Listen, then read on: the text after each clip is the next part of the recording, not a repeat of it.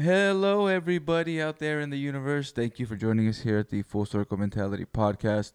I am the host with the most. I'm better than sugar on toast. Fuck. Have you ever had sugar on toast? Nah, You've never had sugar on toast? never. Have you ever had butter on toast? Yeah, the restaurants. Then add sugar and a little bit of cinnamon. Yeah. If anybody who's had that, please let me know because I feel like the total fat ass right now. Yeah. I probably would do that like back in the days. Yeah. All right. Yeah. All right, everybody. Sitting across from me today is a good friend. I've known you for quite a while. Yeah. I know you as Santos or San, but we'll call you Santos for all the listeners and all those little ears out there or big ears. Either way. How you doing, brother? Doing all right. Honestly, I'm a little nervous. You a little nervous? Like my heart's beating, so I'm like. Oh, all right. I think it's just because we hear my voice. That's. Yeah, that's usually the hardest part for anybody. Yeah. Is just to hear yourself. I hate hearing myself, so I try to make it like a movie. Right. You know what I mean? Like every time I do these, I have to kind of tap in. Yeah. Like, all right. Because prior to this, I'm cleaning. My head's everywhere. I'm a little tired. I'm a little stoned. Yeah. You know what I mean? But then all of a sudden, you just gotta. Yeah. You just gotta be there. Yeah. You're here. Yeah, I'm here. No big deal. Yeah. I'm sure I'll calm, but I'll get Yeah. calm. But Yeah. Uh-oh. As you were saying, the FBI was plotting on me. I got Yeah. I got white vans Oh, passing by my house. What's going on here? Yeah, man. So I've known you and seen you since I was younger, but I actually really got to know you in high school. Yeah. Yeah. Yeah, that's kind of the last time I could the earliest time I could recollect meeting you was just in high school, Mm-hmm. football.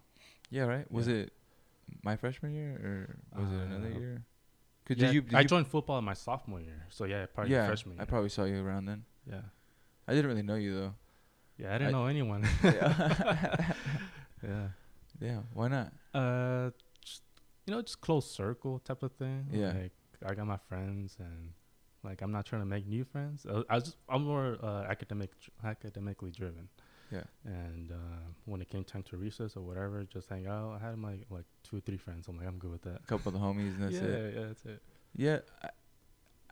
I had a kind of a bigger group of friends. I think it was Yeah. because of sports. Yeah, that's what it is. Yeah. Yeah, like growing up on the street, not the street, the fuck, but growing up in the neighborhoods that I did, Yeah. there was always a bigger group of kids. Mm-hmm. So and they all played football and they were the baseball. So I had like little groups, little pockets of different friends.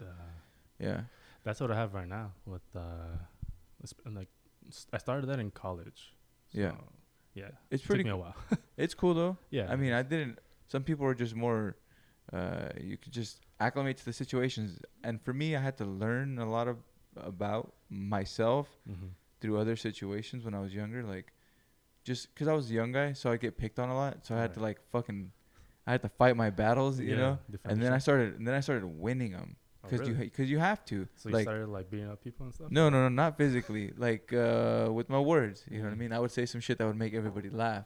Okay. Or I would deflect the insult with another better insult because you have to be sharp like that You around became some witty. kids. Yeah, you have to be witty, exactly. Yeah. So Yeah. we started a podcast. All right, cool. That's cool, man. That's good. No, definitely human behaviors. That's what we were talking about. Yeah, just just I felt like you had to know yourself before you start looking out in the world, type of thing. That's so introspective. Like that's so. How old are you? Like when did you experience that? To that type of thing. That kind of thinking. Kind of like harshly after my mom passed away. You know, Okay. that's kind of what started questioning everything. Like, because honestly, once that happened, and which was my senior year in high school, Yeah. My whole past just felt like a dream. You know, I was living a good life. Like I had my friends. Honestly, wasn't bullied because of my height and my size. Yeah. That's cool. Always an advantage. Yeah. So, and pretty much I was like just the nice guy. Like, why would you pick on the nice guy? Yeah. Right? And if you did pick on the nice guy, obviously he's bigger than you. It's like Yeah. that's your bad. So yeah, you were the nice guy, man. There was Yeah. never nobody ever said anything bad about you. There was no ill words Yeah. ever said. No, I was just I feel like the reason was because I grew up not being very social. Okay. I have a older brother, and growing up, we would hang out and everything, but he had his friends, and mostly for me, I had my cousin who lived around the block, and then I had some 2 3 neighbors. But that was mostly on occasion where I would go outside. They would be out there. Yeah. So mostly I would just stay inside, play video games, and from there it was just basically, yeah, let's stay in school, do good, don't cause any trouble, and yeah. So as I grew up and went to high school, I was just on my own, mentally, Yeah. like, I got my I got my grades up. I'm not worried about anything. Like, I'm good. And but yeah, once I joined football in my sophomore year, kind of it made me think that there's a higher level to just going about your own way. Yeah. It's to help others in a sense. I felt good being in a team because I could bring in power. I could bring in just that, that piece of the puzzle. Yeah. So that I noticed that, like, okay, like there's more to me than just trying to make it in my own. Yeah. And so yeah, football was a big thing for me. Yeah. No, it was definitely a big thing for me too, I would say. No, and that's one thing I noticed. I observed a lot and I reflect a lot on like just little moments. Right. It was, I mean, I remember Gildersleeve getting on you because he wanted you like to just like smack people. He's like, "Come on, damn it, Santos!" Do you remember the first time that happened? I don't remember the Dude, first time. Oh man, it's a good story because I had Gildersleeve for history, and the reason I got into football was because my cousin Rafa and my friend Julio. Shout out to Julio. He said, "Your tocayo." Oh yeah, Zuniga? Yeah. Shout out Julio. I play fucking. We played baseball together. Oh really? Yeah, growing up. Yeah, he's a big baseball fan. Yeah, no, definitely. Yeah. And yeah, Shout out Zuniga. Yeah, they convinced me to join football in my sophomore year. So, and then Gildersleeve I had it as a teacher. So it was 7th period, I think, the last period of the day, or 8th period. I don't know what. Yeah, it was. one of the periods. Yeah, so fucking many. Yeah, so I suited up the first time, and actually I remember a couple of times before I actually got some play time. But I remember what day that it happened. It was 7th period PE, and I was sitting down on the bench with everybody else, just kind of the practice squad, right? Yeah. So JV was practice, and JV was defense, and basically it was varsity working on the offense. So okay. Offense, starters. And I was just on the bench, and then someone the nose tackle on defense either got hurt or wasn't doing his job, because I remember Gildersleeve calling me out like, "Santos," and I just look up. He goes, "Could you play?" I'm like, "Yeah." Like, and then everybody's like, "Yeah," kind of looking around like, "What do you like?" Yeah, he could play. Yeah. And then so he's like, "All right." So he basically, when I go up to him, he tells me, "You're gonna be the nose tackle. Your whole job is just to push the center back. That's it. Like, don't get moved, don't do anything, just push him back." And it was Sal Trujillo. I think it was the center. Oh shit. Yeah. And then and I don't know what came over me. I was just so nervous, or so I don't want to let people down. So when the ball was snapped, I just bull rushed Sal. I think I knocked him back on his butt for I just knocked him down on his butt. And then the whole Gildersleeve or Coach Riddle might have blown the whistle. Uh-huh. And then the whole the offense people and defense were like, "Oh," and then after that, I felt the coaches noticed me, okay, he could play. Yeah. So after that, that was the first good impression. Yeah. So yeah, basically after that was just history. Just me starting 2 roles, which was offensive tackle and defensive tackle, and learning how to play the game. And not only that, I watched football since I was a kid, so I know, so you knew quarterback, receivers, stuff like that. I still kind of don't know any the defensive coverages in a sense. I just know, tell me what to do and I'll do it, type of thing. Yeah. And so yeah, I played offensive tackle and defensive tackle, and my whole thing was, I know I wasn't the fastest.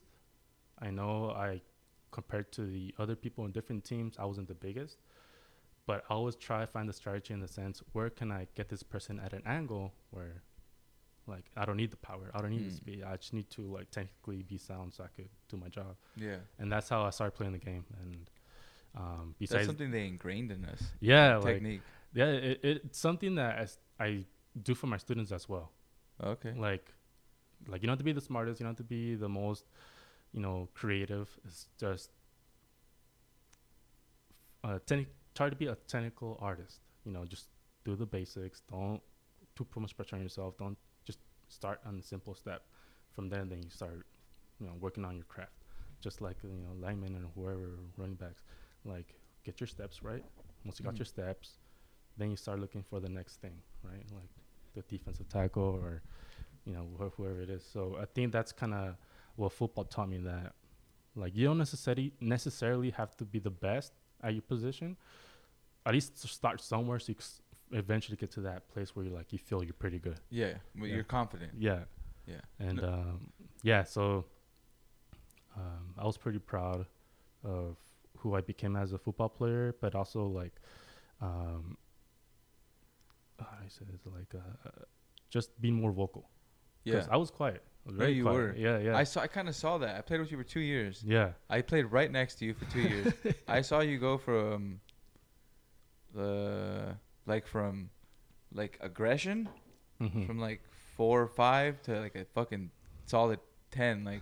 Yeah. You used every part of your football IQ. You know what I mean? Yeah. And then you used the IQ you had obviously to your advantage. So your technique. But once you put all that together with your senior year, you were fucking a monster, dude. Yeah. It was fucking hell. It was fun. I learned from you. I learned from who was center? I think Sal. No. Center. Was it Chant? No. Chance was guard, I think. Yeah, Chance was the Chance was the other guard before he got hurt. Yeah. Who was the center? I think it was Sal Flores. Probably. Yeah. Yeah. Might have been him. Yeah. Who else? Because there was no other center, right? I don't. Nothing He started that comes to junior mind. and senior year. Because there was no senior. So our junior year was your senior year. I'm trying to think of the senior who would have been the center. I don't. I don't know anyone else besides Sal and. Didn't Yeah. Julio play fucking center for a little bit? I think he did, but Yeah, he might have been like the fourth quarter type of thing. Yeah, no, but I remember. But someone that knows who to call or what to call if the situation changes. Like I don't know, I forgot who it was. Yeah, I don't remember either. I think even Chan might have. Oh no, I played center. You played center? Yeah. It was you. Oh shit, no, yeah, I played backup center. Oh man, shit. Shout out to center. No, yeah, I was last call though, Okay. because every time we practiced, me and Jordan would fumble. We'd just fumble. Iggy was cool, cause Iggy not in a Nasty? weird way. Yeah. He had fucking big hands, Yeah. and I don't know. He He was a little more agile, so I feel like he got lower because I had a lower stance, and Jordan was just lazy, so he just a little higher stance. Nah, I don't know. We just didn't mesh. So Yeah.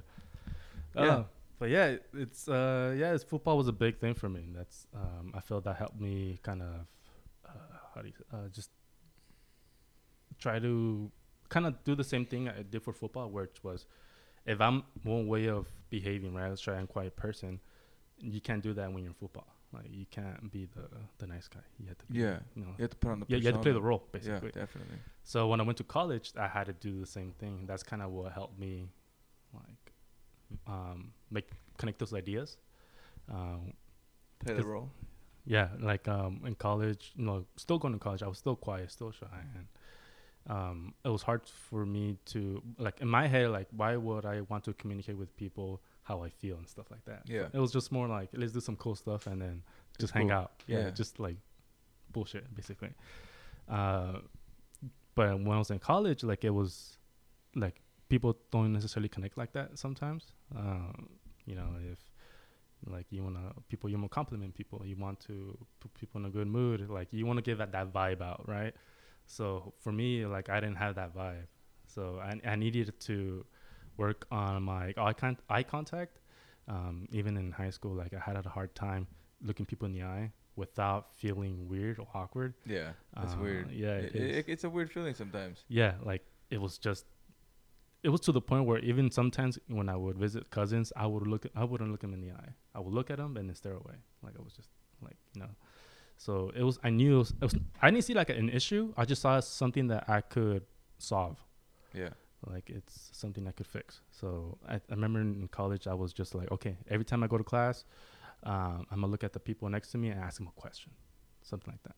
Like, just it's not about the questions, just having Doing eye action. contact. So I worked on that for like 2 or 3 years. I got it down. Also approaching people and talking to them like total strangers. Like, who does that? When you're in Greenfield, like you approach this total stranger, you better like say what's up or like know them. You can't do that just in the city. So in college I was just experimenting and putting into practice ideas that I hoped would make me a better person, in the sense that I could connect. Yeah. You So bet, like the communication, the body language. I just don't want to show up and be like, hey, cool shirt. Yeah. Like, no, like you have to follow up the whole conversation. Like, okay, cool shirt. What? Like, what brand is that? What are you into? No. Yeah. Oh, where'd you get it? Yeah. Yeah. Like, I never had that. Like, I never did that with people in like my younger days. Like, I never did it. So in college, I was like, all right, cool. Like, I would look up videos on YouTube. How do you carry conversation? So yeah, that's something that I worked on as well. And failure was another big thing, like being okay with failure. I think you touched it with Angel and Johnny in one of the previous podcasts. And we were talking about just failure. It's they're just lessons. Yeah, it is. Because if you beat yourself up about it, you're only like exhausting yourself. And it just goes back to how you want to treat yourself. We treat everybody else who walks in the door, for the most part, right? Like who you interact with, good. Right. Even if you're faking it, like fuck, you're giving them a smile. Hey, have a good day. This, that, and the other. Right. But you're quick to fucking just take the bat out on yourself. You know what I mean? Yeah. Just take it out. Like negative self-talk is just. Yeah. That's another thing that I kind of started focusing on. Just that voice in your head that sometimes like. It's the same voice that tells you, man, that's a great job you did right there. Yeah. It's the voice that tells you, man, you fucked up. It's the same guy. Yeah, it's the same voice. Same guy, like, man. But you gotta understand, like, even though it's the same voice, it has different faces, Yeah. And for me, it was hard to distinguish that when I would get, like, in certain emotions, when I get mad, when I get sad, when I get happy. Like, I thought it was just the same feeling. Like, it's the same thing, just it morphs into something else. But in the most recent days, it's like, no, it feels like the same feeling, but it has its own face, So, and I felt like that kind of helped me move on through certain, like, emotional situations. So when I felt mad, it wasn't because in the beginning when I would get mad at something or someone, it was more like they made me feel like this, right? Yeah, so now you got something against them. Yeah. Kind of. But honestly, it should be more like, why am I feeling like this? Like, why am I so triggered? Yeah, someone cut me off, right? Like, you get... But why is the reaction, fuck you, motherfucker? Like, why... That's some real shit. Yeah, like... That's me sometimes. Yeah, like... Fucking traffic is crazy in Sacramento. It is, I don't blame you at all. Yeah. Sometimes anger is just traffic. Right. Yeah. Sometimes you're off work in a good mood, and then you're just stuck in traffic and people are cutting you off. Dude, I almost got hit coming out of the red little neighborhood there. Really? I was just driving. So have you ever have you ever came this way? No. Yeah. So wait, like right here? Yeah, through this street and then made the right. Oh yeah. Yeah. So I was driving and then there's an alley that comes out. Yeah. I was just driving, looking at the time, and I would look this way, and a car came out of an alley, a big ass Jeep. Damn. Literally, like the front tire and the front bumper of it. Corridos or what? Nah, it wasn't. It was just some lady who wasn't paying attention. Oh, she was looking down, probably at her phone. Yeah. And it was like right at my face. It was a big ass Jeep, and I was just like, "Oh shit!" And I had to like swerve up onto the curb. Yeah. And then I had to hit my brake. I hit my brakes all crazy, and then she finally like kind of paid attention. She hit her brakes all crazy, like inches away from hitting me. Damn. Yeah. And then I was all like, "Damn, save yourself for like a lot of hassle and just time wasted on that. If that would happen." Yeah. No, it was just. Yeah, imagine she would have hit me. Yeah, like you'll be okay, but just I would have been fine. It's just dealing with the whole process of getting. Well, maybe I don't know. What if she would have hit me and just kept going? Like that would have been right tough. At me. Yeah, you know, sure, that's true. Yeah, damn.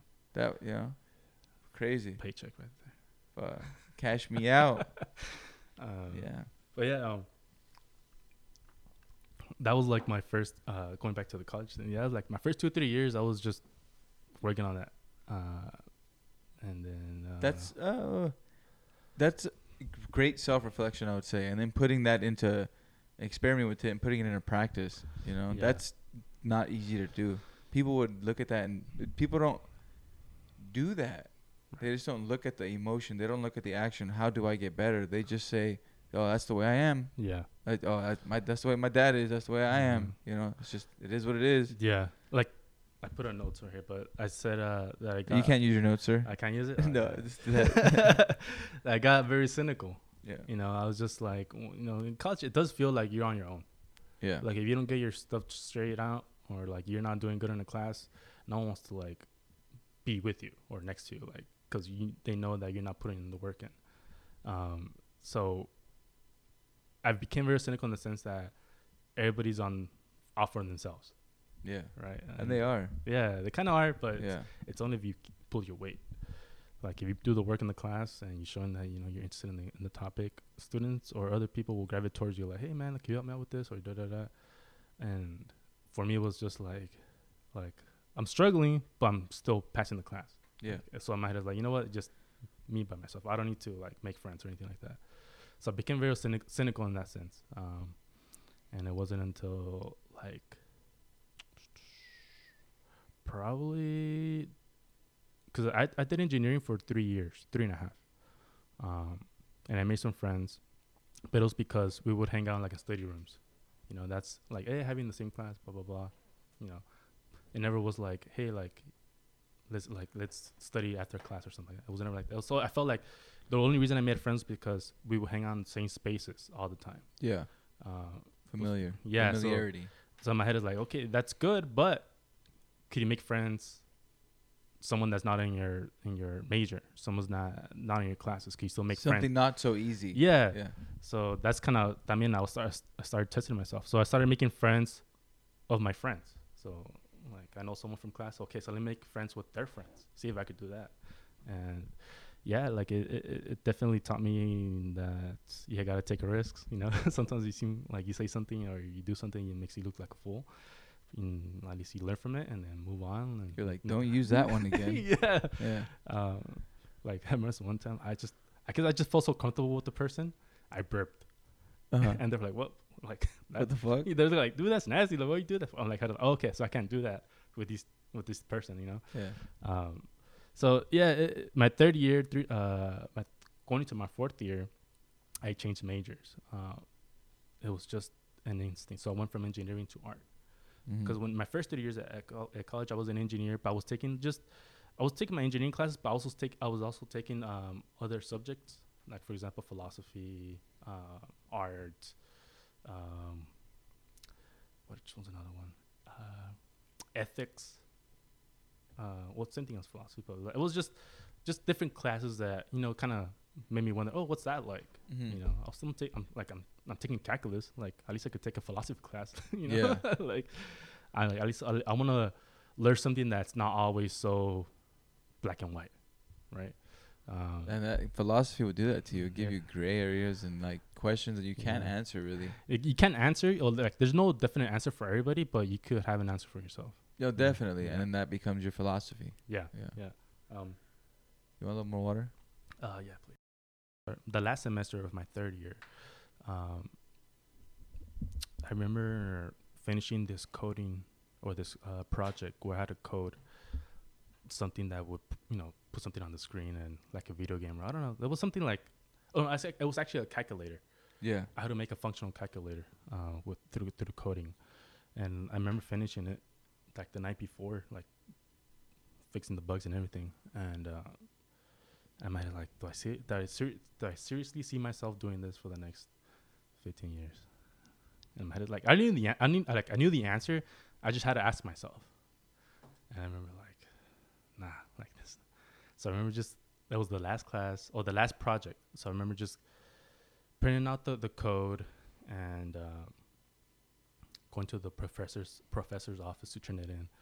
And once I turn it in, I directly go to the student services and ask them to make an appointment for a counselor, like an advising counselor, because I knew I needed to change majors. And when I was waiting in the chair, like in my head, it's like, okay, so what am I gonna go into? Like, like philosophy, like, oh shoot, like I can't go into that because honestly, like, you have to put years in order for at least get some gravitation. And you know at the time it was more like you need you need years under your belt for people to notice. I Yeah. had I don't want to barely get into philosophy and spend the next 10 years figuring Trying to things out. prove your Yeah. worth. Yeah. So like, no, it's not an option. um actually started looking at the classes I was taking when I was still an engineer. So it was philosophy and art. So I'm like, okay, well, let's try art. Like, you could go into different things with art. So okay. So once I went to see the counselor, she kind of looked at my resume, like my transcript, and she saw I was taking all these classes besides the engineering classes. She's like, you're really a renaissance man. Like you're trying to like dab on each little thing, and that kind of what's the word? It kind of solidified who I am. Like I had to have someone say it for me to internalize it, because I didn't know what Renaissance man meant. I just knew like Renaissance, that's where the arts flourished, and all these creativity came out. So my head was like, okay, like I guess that's who I am. Like I like to kind of explore.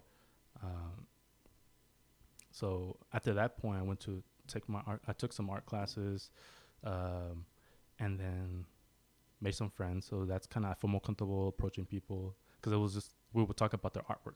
Like I could approach someone like, dude, like that's really good. How do you do that? It was more of a you capture my attention type of thing. It wasn't more like, hey, let's hang out. No, it was just like, let's talk, but let's talk about something that we both are passionate about.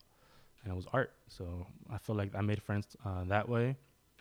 So when I was in the art program, um, at first I wanted to become like a independent artist, just do commission work and then somehow blow up just like Banksy and all these artists out there. So I'm like, that's a dream. It's I'm sure I need a lot of work to get there, but it's definitely possible. Um, but at the same time, I didn't feel like I would help out people the way I wanted to.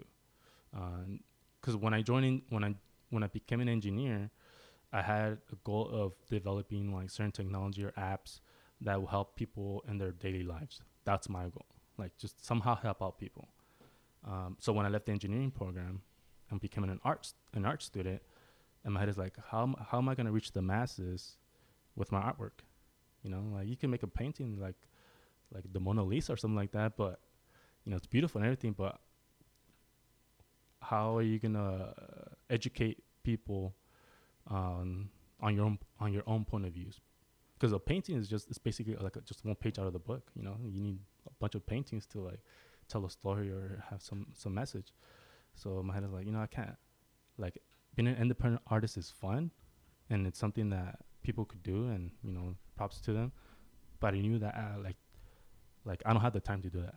Like I don't like I need to do it like now. Like I need to like find out a way for me to help out people now. Like I can't wait another 5-10 years to like get my craft down and then start showcasing it. Like no, I have to like do it now. Yeah, wanting to help out people as soon as possible. Right. That was my goal. Like it wasn't to find a job or get a career going. It was just find a passion where people will benefit from my knowledge or from me lending a hand somehow. Um, so that's where my cousin Martin comes in. He noticed that I was very good at math, and again, I was just a nice guy, and he kind of gave me an idea of being an educator, pursuing pursuing being a teacher. And my head is like, I could do that. I could I feel good when I help out people. Just again, like in football, like if I could help out my team, I'll just do whatever I can to help them out. So I took that same approach to like in college, but also like what I want to do in life. Like I want to help out people, and teaching was definitely like one of those options. Like you help out people this way. So I'm like, okay, I could do that. And then his wife, Karina, she worked at Sac State as basically like she's an equity coordinator. So for students that that having trouble, especially like if you're a minority that having trouble with college somehow, like financially or just struggling in classes, like she provides services for those students to get better and hopefully graduate from college. So she helped me basically get a job as a peer mentor um, for the office of for the College of Education. So basically, students that are trying to become teachers, they have to take a test, two tests, SCT. It's my pen. It's been a while, and the CBEST. Um, Yeah, I wouldn't want to think about those tests either. but there's like a math portions in there. There's a math portion, writing portion, English, whatever. Like just different. Basically, every little subject it's in that. It's in those tests. Um, so she's like, like you help out students that need help with the math. It was basically uh, simple math. Like the toughest for the CBEST was algebra. I took algebra in middle school. Like I get this. Like not to be too cocky, but actually I failed pre-algebra the first time. But that's a different story. But yeah, I felt like I could help students with algebra, like no problem. But there was also a test for people in specific subjects. So if a student is trying to be a math teacher and they're trying to take this test that's only math, like I'll probably have a hard time helping them out because it has like some calculus stuff and stuff that I kind of forgotten or gone out and wasn't very very familiar with. So my head is like, damn, like I have to like learn this, before someone comes in here asking for a math problem for them to for me to help them and I can help them. Like, I'm not technically a math tutor. Like, what am I? So I started like kind of going back on math and yeah, they helped me. What's the word? Get comfortable helping out others, picking up on cues, right? Yeah. Like if you're helping someone do a math problem and then you ask them what's the next step or what do you think is the next step and they just freeze up, like that's a key for you to either give them more time or like explain it differently. So I kind of picked up on those cues, like, okay, so in the future when I help out someone, I need to study their body language. If they keep saying yeah or okay, I get it, like for me that wasn't good enough. I feel like they're trying to like just get it done with and not focus on it. So usually when the students kind of give me those answers, like, okay, I get it. Like, okay, so I need to put this problem up and then, Show see me. if you can do it. And then, so that's kind of what I started picking up on. Like, I can't always give people the answers, and I could lead them to it. That's good, but then they have to do it on themselves. So that can give me more experience on what an educator kind of feels like. So I did that for 2 years. I was a pre-mentor for 2 years. I met some great people, some great friends that I still hang out with today. And then what else? Something I forgot to touch on. I got the pleasure of being both in engineering classes and art educational classes. And this is kind of like a hot topic with some people because, there's a lot of, have you been to an engineering class? Mm-mm. Or like a high level math class or anything like that? Just kind of pass by? Pass by? Yeah. Did you notice the population in there? It's mostly guys. Yeah. Yeah. No, okay, that makes sense. Right? Yeah. Like, for some reason, like, not say all of them, but like majority of the engineering classes, especially computer science and like, not so much on the math majors, but on the engineer majors. If you go to a math class with just engineers, most of the population, about 90% is male guys. Okay.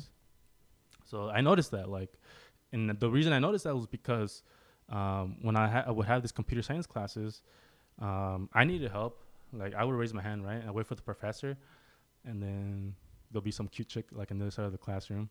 And then every time she would kind of get stuck, some guys would help her out, or even the professor would go out right away and help her out because she was the only female in the class. So I was like, oh, what the hell? Like, I need help, man. Like, yeah. But in my head, like, I get it. She's like, imagine feeling like you're the only one, like the only female in the class, and yeah, like not having the attention. So I get it, but my head is like, that's not fair. Like, and I could tell mostly females got like some leeway when it came to projects.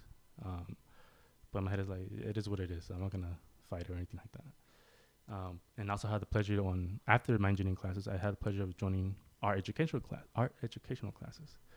Guess the population on those? Females. Yeah. There was about only 3 guys out of the whole class, about a class of 25, 3 guys. So it kind of showed me the ratio between those two subjects and what's the word? I'm not sure, I can't think of it. I'll think of it, but it's basically why are we putting so much attention into women going into the STEM fields, right? Um, you know why? You have like any guesses? What's the question though? Like, So why do like mostly now society is pushing women or like young girls to join a STEM field? mm-hmm. Do you know why? Oh, I'll even out the ratios. I have no clue. So in my assumption is just yeah, like trying to even out the playing field, one thing. But what if instead of going, what if like in my head is it's more about the money. This is where the money is at. It's mostly men controlling or The money. populating those spaces. So in my head is like they want more women so it could feel like it's equal now. But I'm not sure it. I could probably be interpreting the information wrong, but that's how I felt. Like it's mostly like pushing young women or girls into these fields without actually getting to know them and their passions. That's kind of where I felt a lot of the female friends that I had at the time. I felt that's where the pressure came, where it's like you're not just representing women, but you're presenting women of color or women that come from a place that education at this level is never thought about. So I felt like that kind of added a lot of pressure. So I get the idea of pushing women into these STEM fields, but at first I want people to know that you have to do it if it's a passion, and don't do it just because the money's there and it's a great job and career-wise. Like, no, it's like you really have to be passionate about it because you'll have hard times, and then when those hard times hit, like you have to ask yourself, like, is this worth it? I think that's why I like listening to Jordan Peterson. Like I feel like he does a lot of the research for me, and like. Oh, definitely. Yeah. I listen to smarter people all the time, and they digest it and regurgitate it. Yeah. Yeah. And But to the example you were giving about the females being pushed to do being in this or pushed to be in the STEM field, I think that's just with anything saying that you have to be passionate with anything you do, because if you, I mean, I was gonna be a prison guard, you know what I mean, and I was just like, nah, I'm good, because I started thinking about the time that I had to be, in a jail, in a prison, and in essence you're doing time with them, right? So if you're gonna take 16 hours of my day or 8 hours of my day, whatever it may be, because prison guards do work a lot of overtime. Like, do I want to do that? Is that how can I see myself in the next 15 years doing that? No, because that's just not my personality. That's not, So I definitely dodged a bullet. I can definitely. And it's just like it's not a knock on your female or male. It's just if you have the brains for it, you have the heart for it, do it. And if you don't, then you don't. Well, it's no big deal. It's like, why am I gonna cry over it? Because I can't cry over something that I really don't even want to do. Jump on board. No, just like me, I changed fields. That's why it broke my head in a sense. It gave me headaches, like the math classes, the science classes, the coding classes. Just it really does a number on you. Like your head is just like dude, it's too much logic and everything. Like let's just relax. And like in those years of coding and everything, you can't relax because if you relax, it's basically like in the engineering classes, you're trying to shoot for the top 10 because if you're in the top 10 of your class, you're most likely to get hired for a job or anything like that because the professors will recognize you for doing a great job. And then you get the benefits of joining like a high, a high society in the sense of it's not a fraternity, but it's like it feels like that. There's like you have a 3.5 or higher, you could join. You get in this club. So that's kind of what everybody's goal was towards to. It's not to be better at math, but to be the best in the class. And like your competition wasn't yourself; it was the others. So like that's why like I like if people want to be pushed into certain fields, it's not up to their family or the friends. It's up to them to like believe that they're doing something that they love, because I thought I loved engineering, which I still do. Like I'm still like interested in it. Um, it's just the way I was, or the mentality I had at that time wasn't fit for it. Again, I was just kind of still grieving for my mother's loss, and I wasn't feeling too optimistic about things, you know. So yeah, like it just put me in a bad space, because I was breaking my head mentally, just trying to figure out these math problems. At the same time, I'm trying to figure out why I still feel so sad, why I still like feel like this way inside. So it definitely kind of that's why when I turned in the project, and I went to go change my major, I had asked myself like, like if you're gonna do this, what feels good, what feels right. So that's why I went to the arts, and from there it kind of took off, you know, like a fire. And What kind of art do you do? First growing up, I was into just drawing. Basically, I would just be watching cartoons like South Park and just hit pause and then just try to see if I could draw the scene like Cartman, and it was, you know, circles and squares, stuff like that. That was simple. So now it was how to like shade it, right? So that for me, I felt like drawing was what kind of like got me into the arts. So when I changed my field to the arts, I knew I could do drawing. I knew I could do that. Like, that's easy. I could do it. So I challenged myself, like, hey, what's the next step? Do you want to do ceramics? Do you want to do wood shop? Like, no, that's like, it's cool, but it's not like, I don't know. It's just, like it didn't engage me. And it wasn't until painting. Painting is one of them. Like, okay, so what type of painting? Acrylic painting, which is something that you paint real quick and get it done, or oil painting, which is, it takes us time. But at the same time, it allows you to manipulate the paint into either cause a certain effect or think about that stroke you just brushed. Like was that worth it? Was that does that need to be there? Like, oil give you the opportunity to basically freeze time. Like, acrylic was just right away. Like, it dries. So Done. Yeah, what you did is it is what it is. Yeah. So that's why I like oil painting. So I got into painting, and I started painting.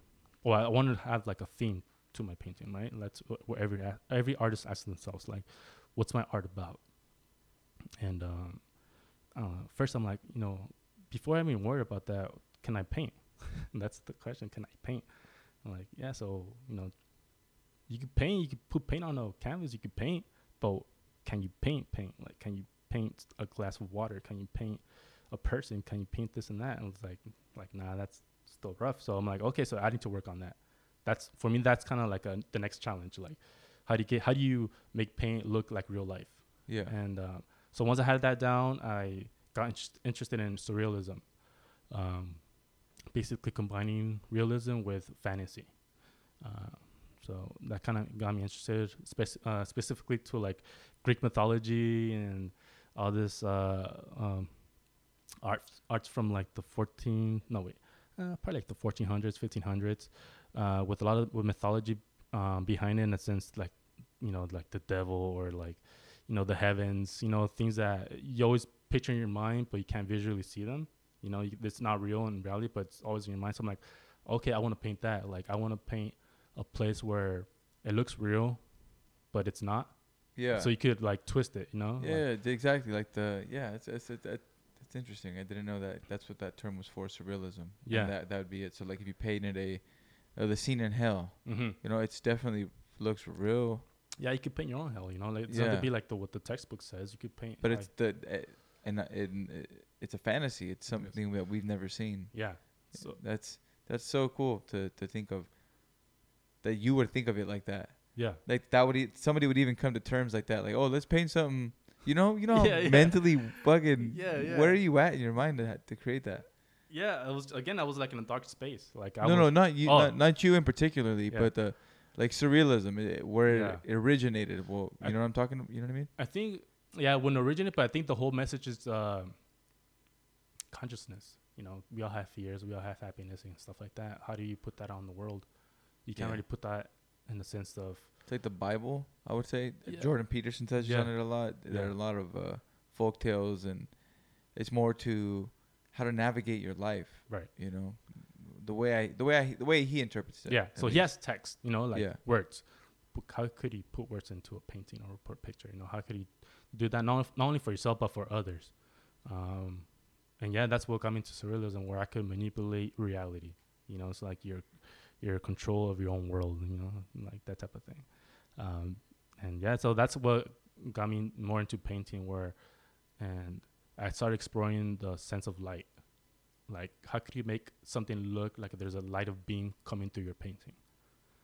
If you could do that, then basically not only the physics of it, but you know how to work with the paint.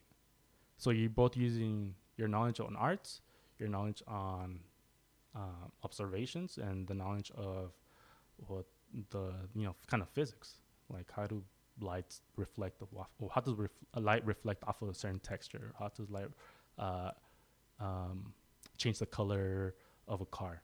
Just you have to like visually in your mind see that you need a lighter blue or a probably more yellow, something warm to give the illusion that light's hitting that spot.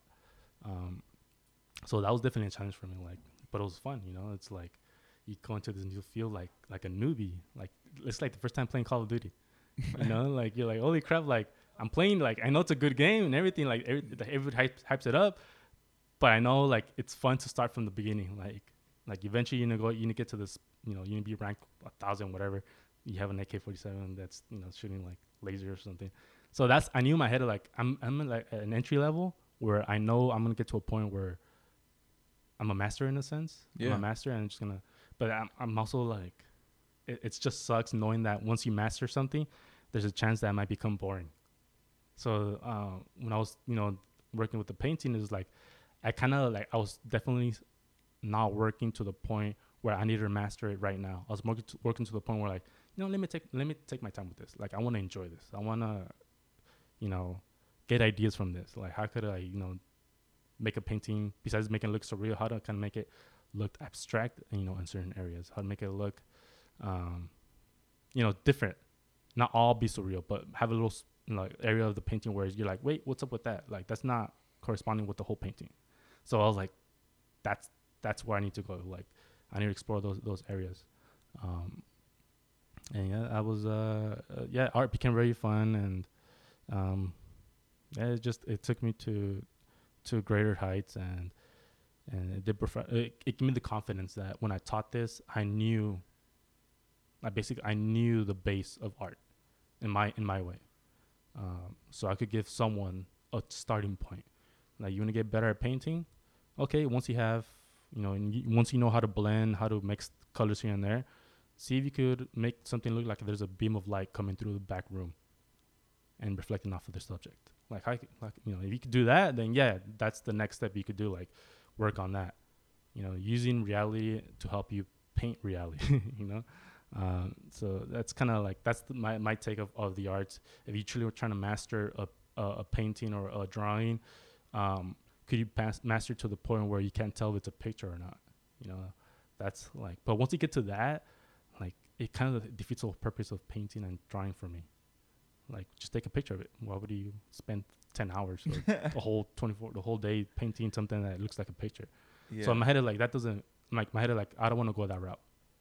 I don't want because I know that there's a dead end. Like okay, because you can't go beyond that technically, right? Once you paint something that looks like really surreal, like you're like, all right, what's next? The road ends right there. And in my head, like no, like fantasy. Fantasy. It's always infinite in a sense. Like you could, make a painting where there's like a 10-foot cow or something like that, or or so would you say you use the tools that you've gotten from, I would say, the traditional teachings to create like the fantasy that you're starting to create now? Yeah.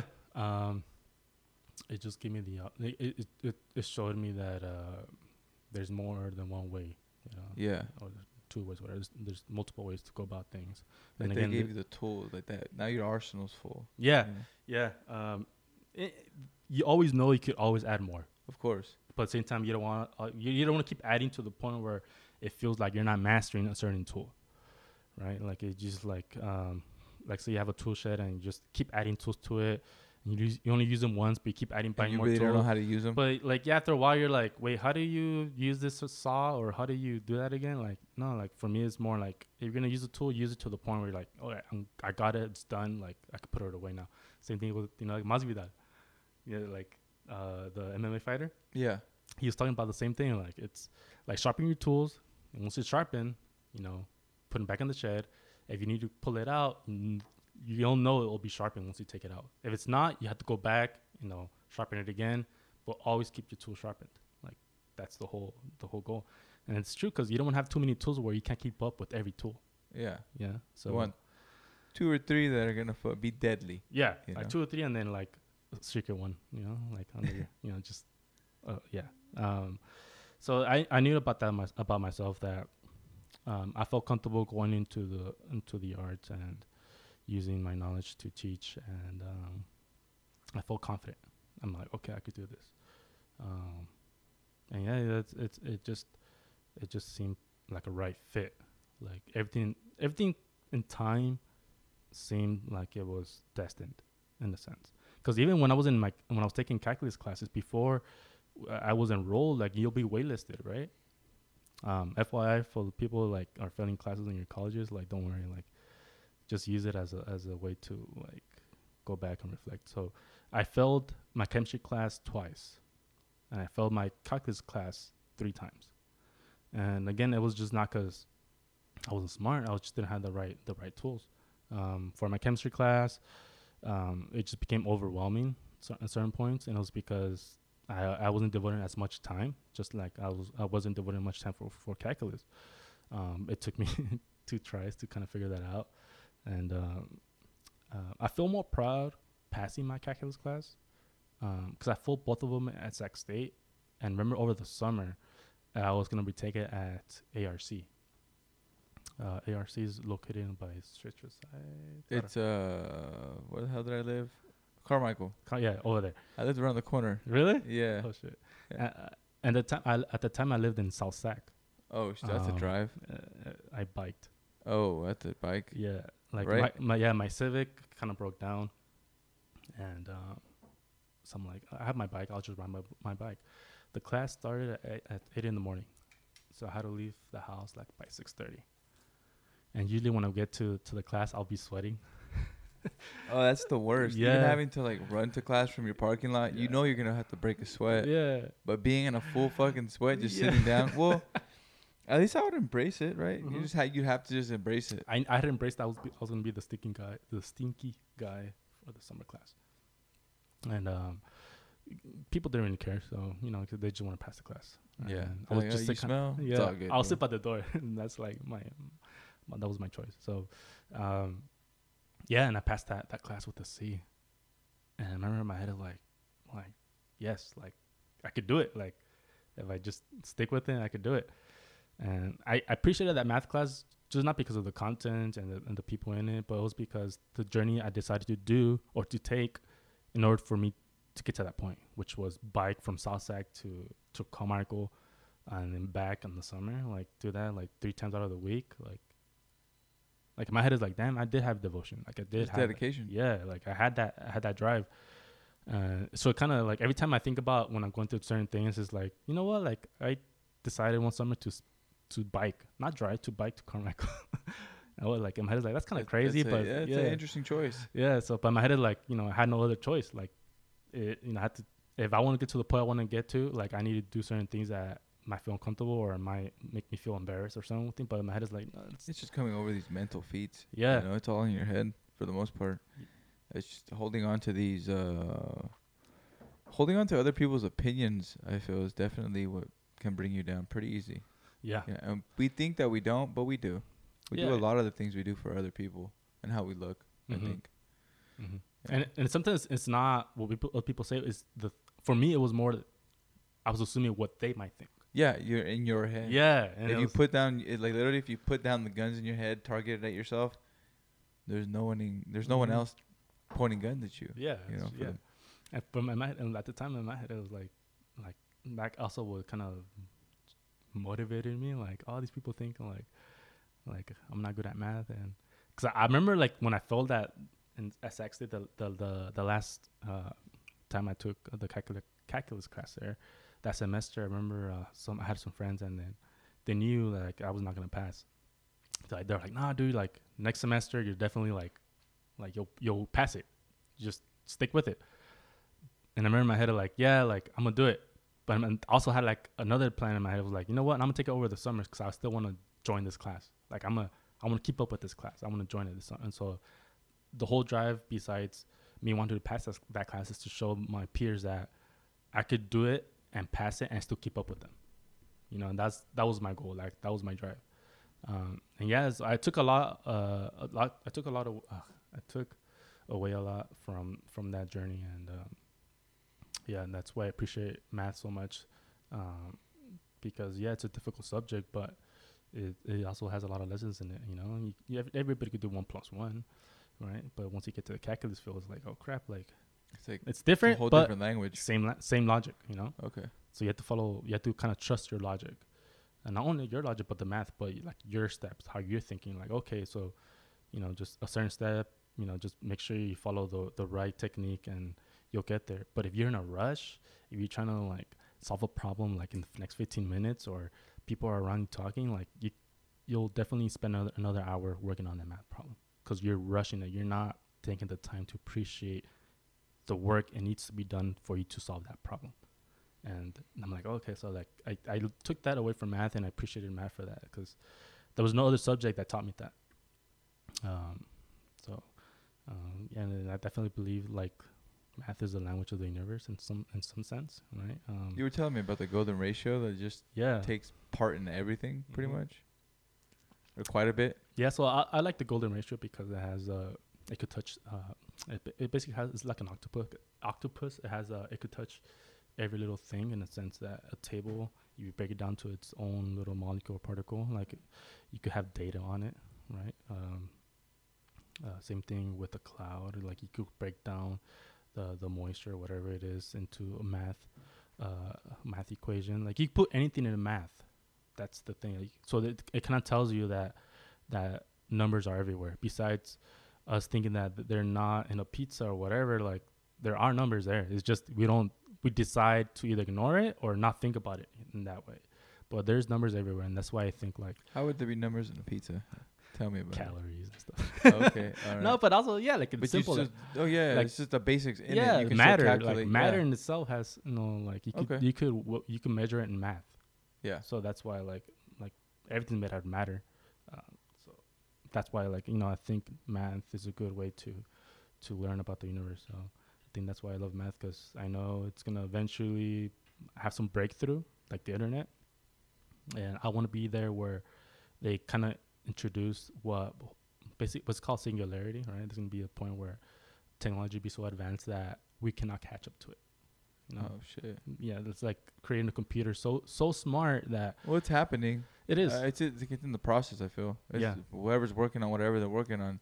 Yeah. That's what's going on. Yeah. You know what I mean? Yeah. So that's why like I want to know math to a point where like if someone explains it in math terms, I can at least follow the logic or the reason behind artificial intelligence or anything like that. Like that's why like, okay, so math is definitely going to going places that we are going to use in the future, and it's going to be part of our lives. And it's still now, but people don't really think about it. And my head is like, like I want to keep up with it, because when the new breaks out, at least I don't want to seem all dumbfounded, but like, oh crap, like what's that about? Like I want to keep up with the technology and everything like that. So yeah, it's very fascinating for me.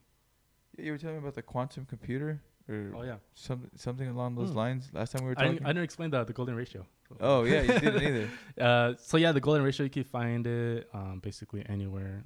It's a pattern. So you can find it in sunflowers. You can find it in seashells, peacocks, nature. Anything in nature, you can find a certain pattern that follows the golden ratio. And is it the symmetry? It's more like yeah. So basically, I don't know how to explain this, but I need like a visual like to show. But there's an equation to breaking down a space, and if you keep breaking it down, it creates this pattern. So people in the industry of music and making movies use this pattern to either capture a scene or show the have the viewer look at a certain area of a scene.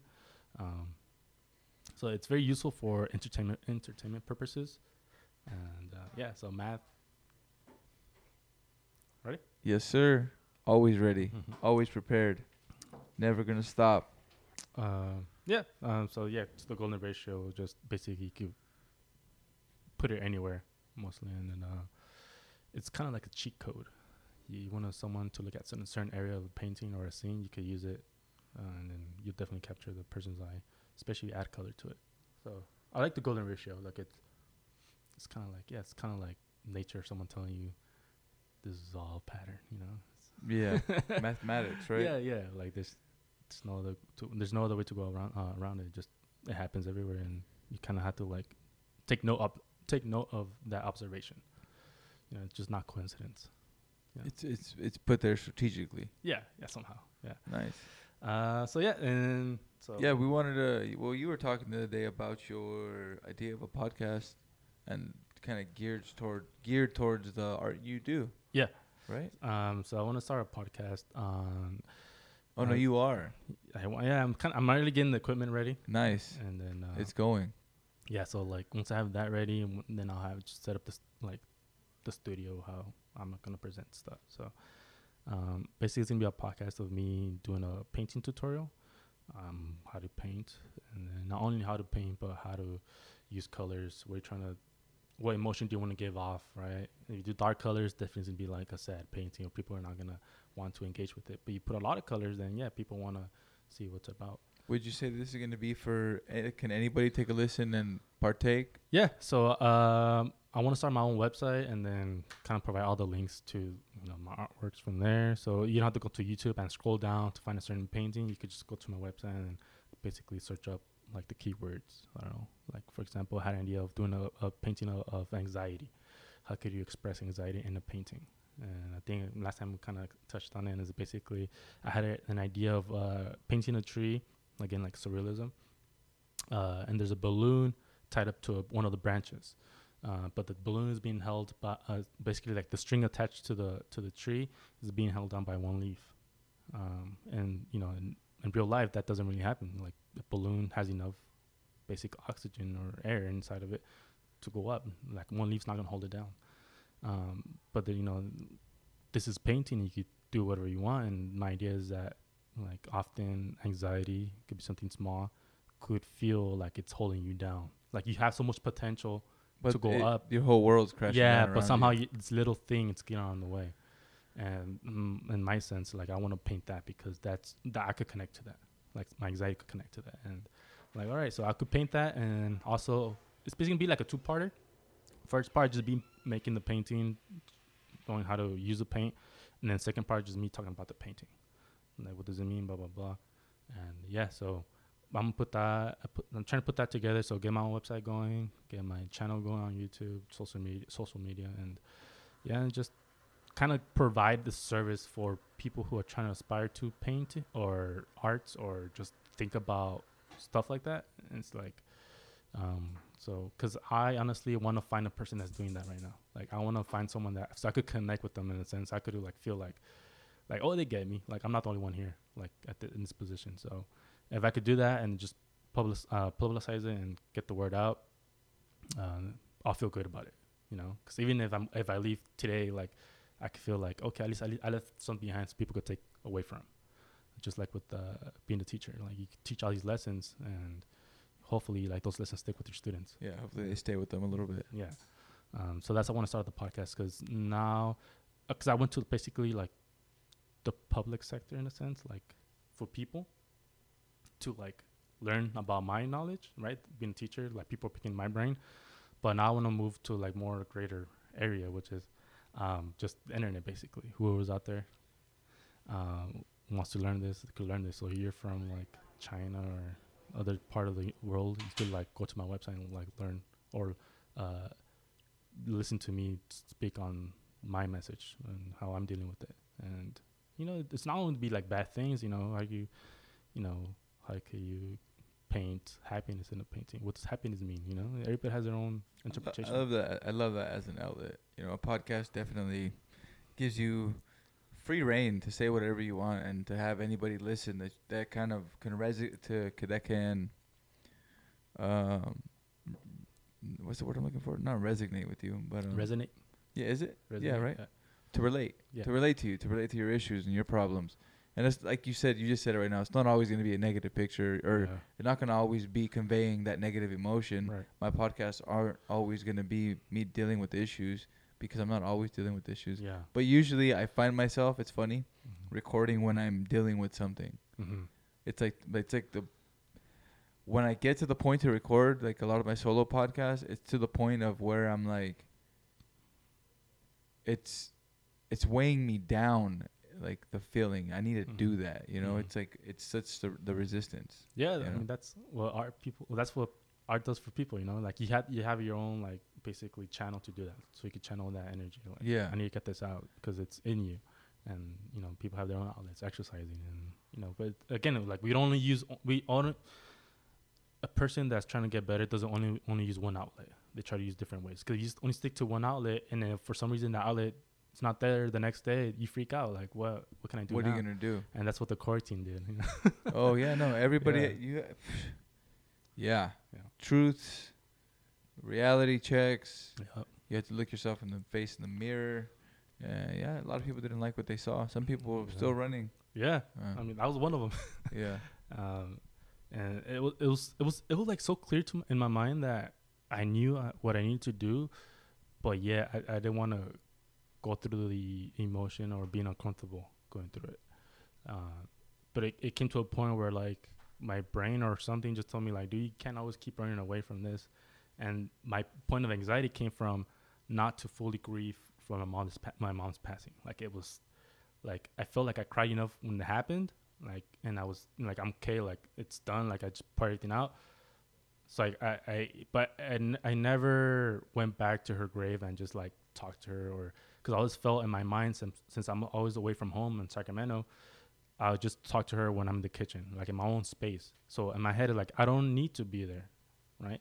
But every time I would go back to Greenfield, I would never visit her gravesite. Like it was because I used to just talking to her on my own space, but I knew that somehow I still needed to go visit her or visit that spot.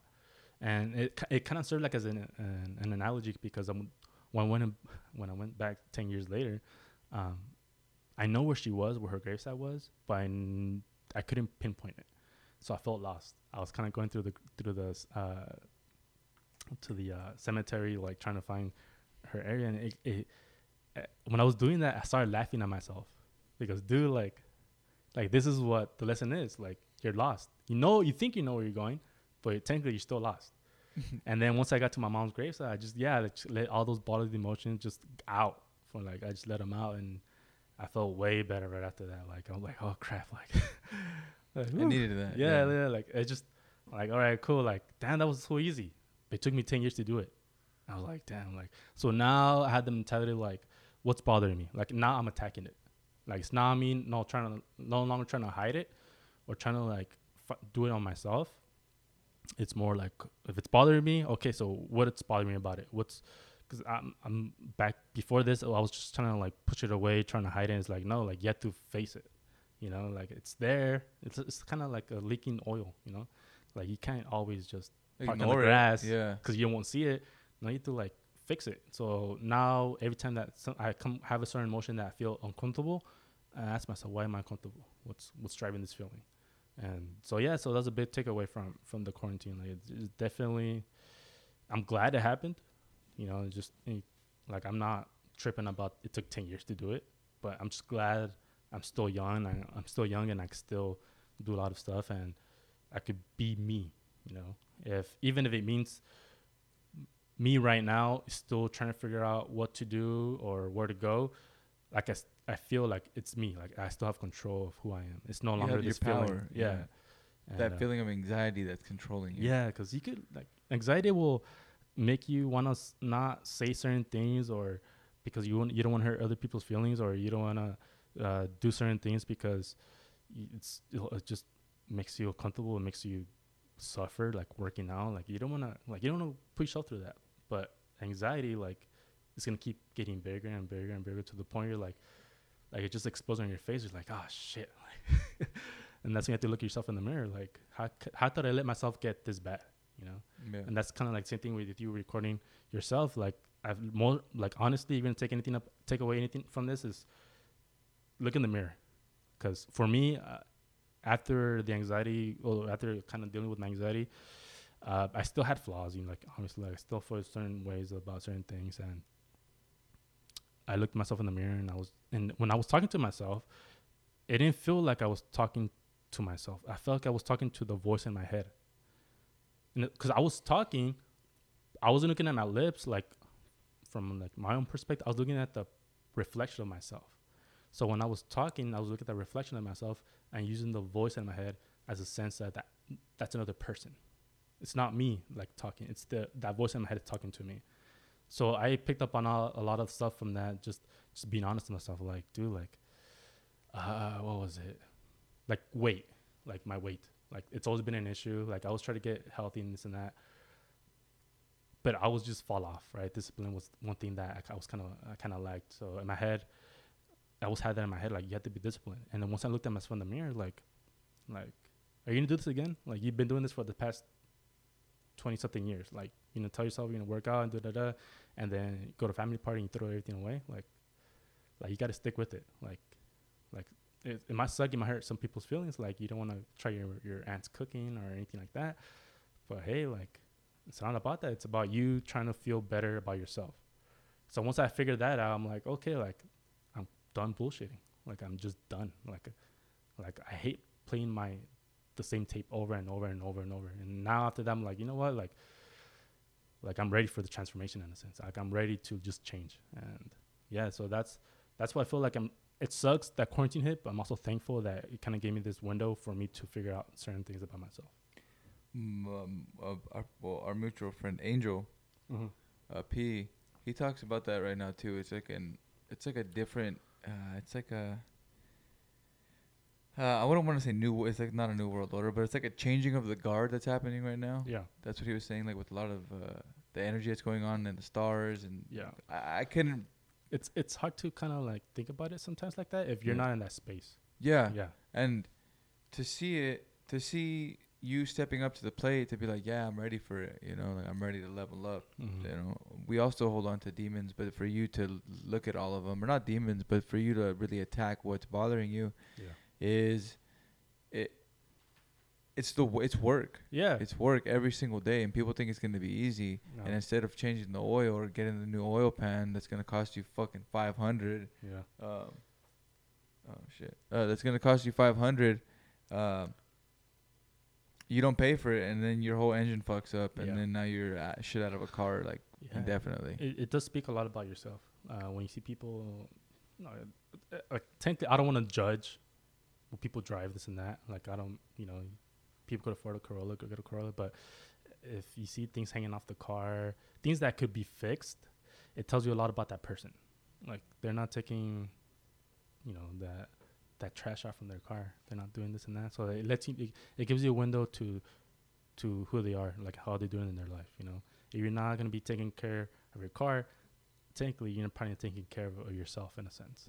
So I picked up on a lot on that, like how I represent myself, not on the public view, but how I view myself.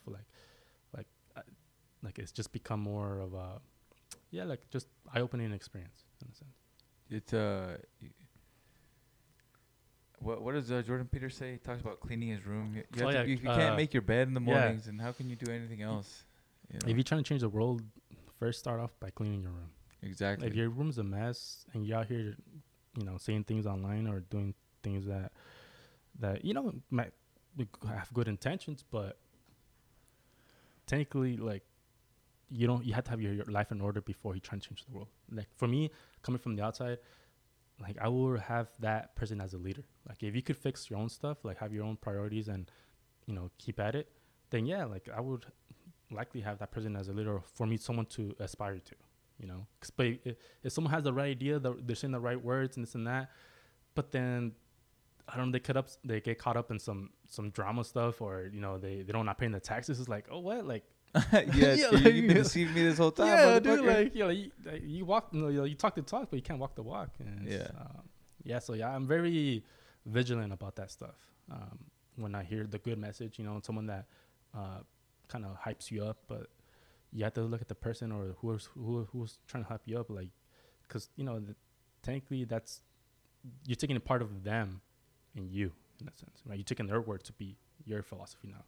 And if you're taking their words, but yet they have their own thing going on, then those words kind of lose value. Yeah, then it's just you're just talking out your ass. Yeah, and that's why like it's I don't know, just this whole quarantine thing is just it definitely like it's definitely it was meant to happen, and it's sad that people lost their lives, but I feel like it's gonna help change the world in some way, right? With the Black Lives Matter and the whole thing. So yeah, it's we're definitely going. Oh, this time is going down in history. Oh, definitely. 2020. Yeah, perfect Shit. number 2, 2020. 2020. Yeah, There's something to that as well. Yeah, like oh, you want to see clear? You really think you're woke? Mm-hmm. Let me show you. Yeah. Once the quarantine happened, all that like PC bullshit, not bullshit, but some of it, The some of the extreme stuff, part of it. the extreme parts, some of it is ridiculous to me, but that's just my opinion. Yeah. Yeah. I honestly, I see the yeah, of course, everybody sees what their intentions are, right? Intentions are. So for example, like people, like in Seattle, like the whole area of them having an area of not having police present. Yeah. And I get it because, police, like, who could trust the police at that time, especially killing, innocent civilians or minorities specifically. So I get where the rage is coming from at that point.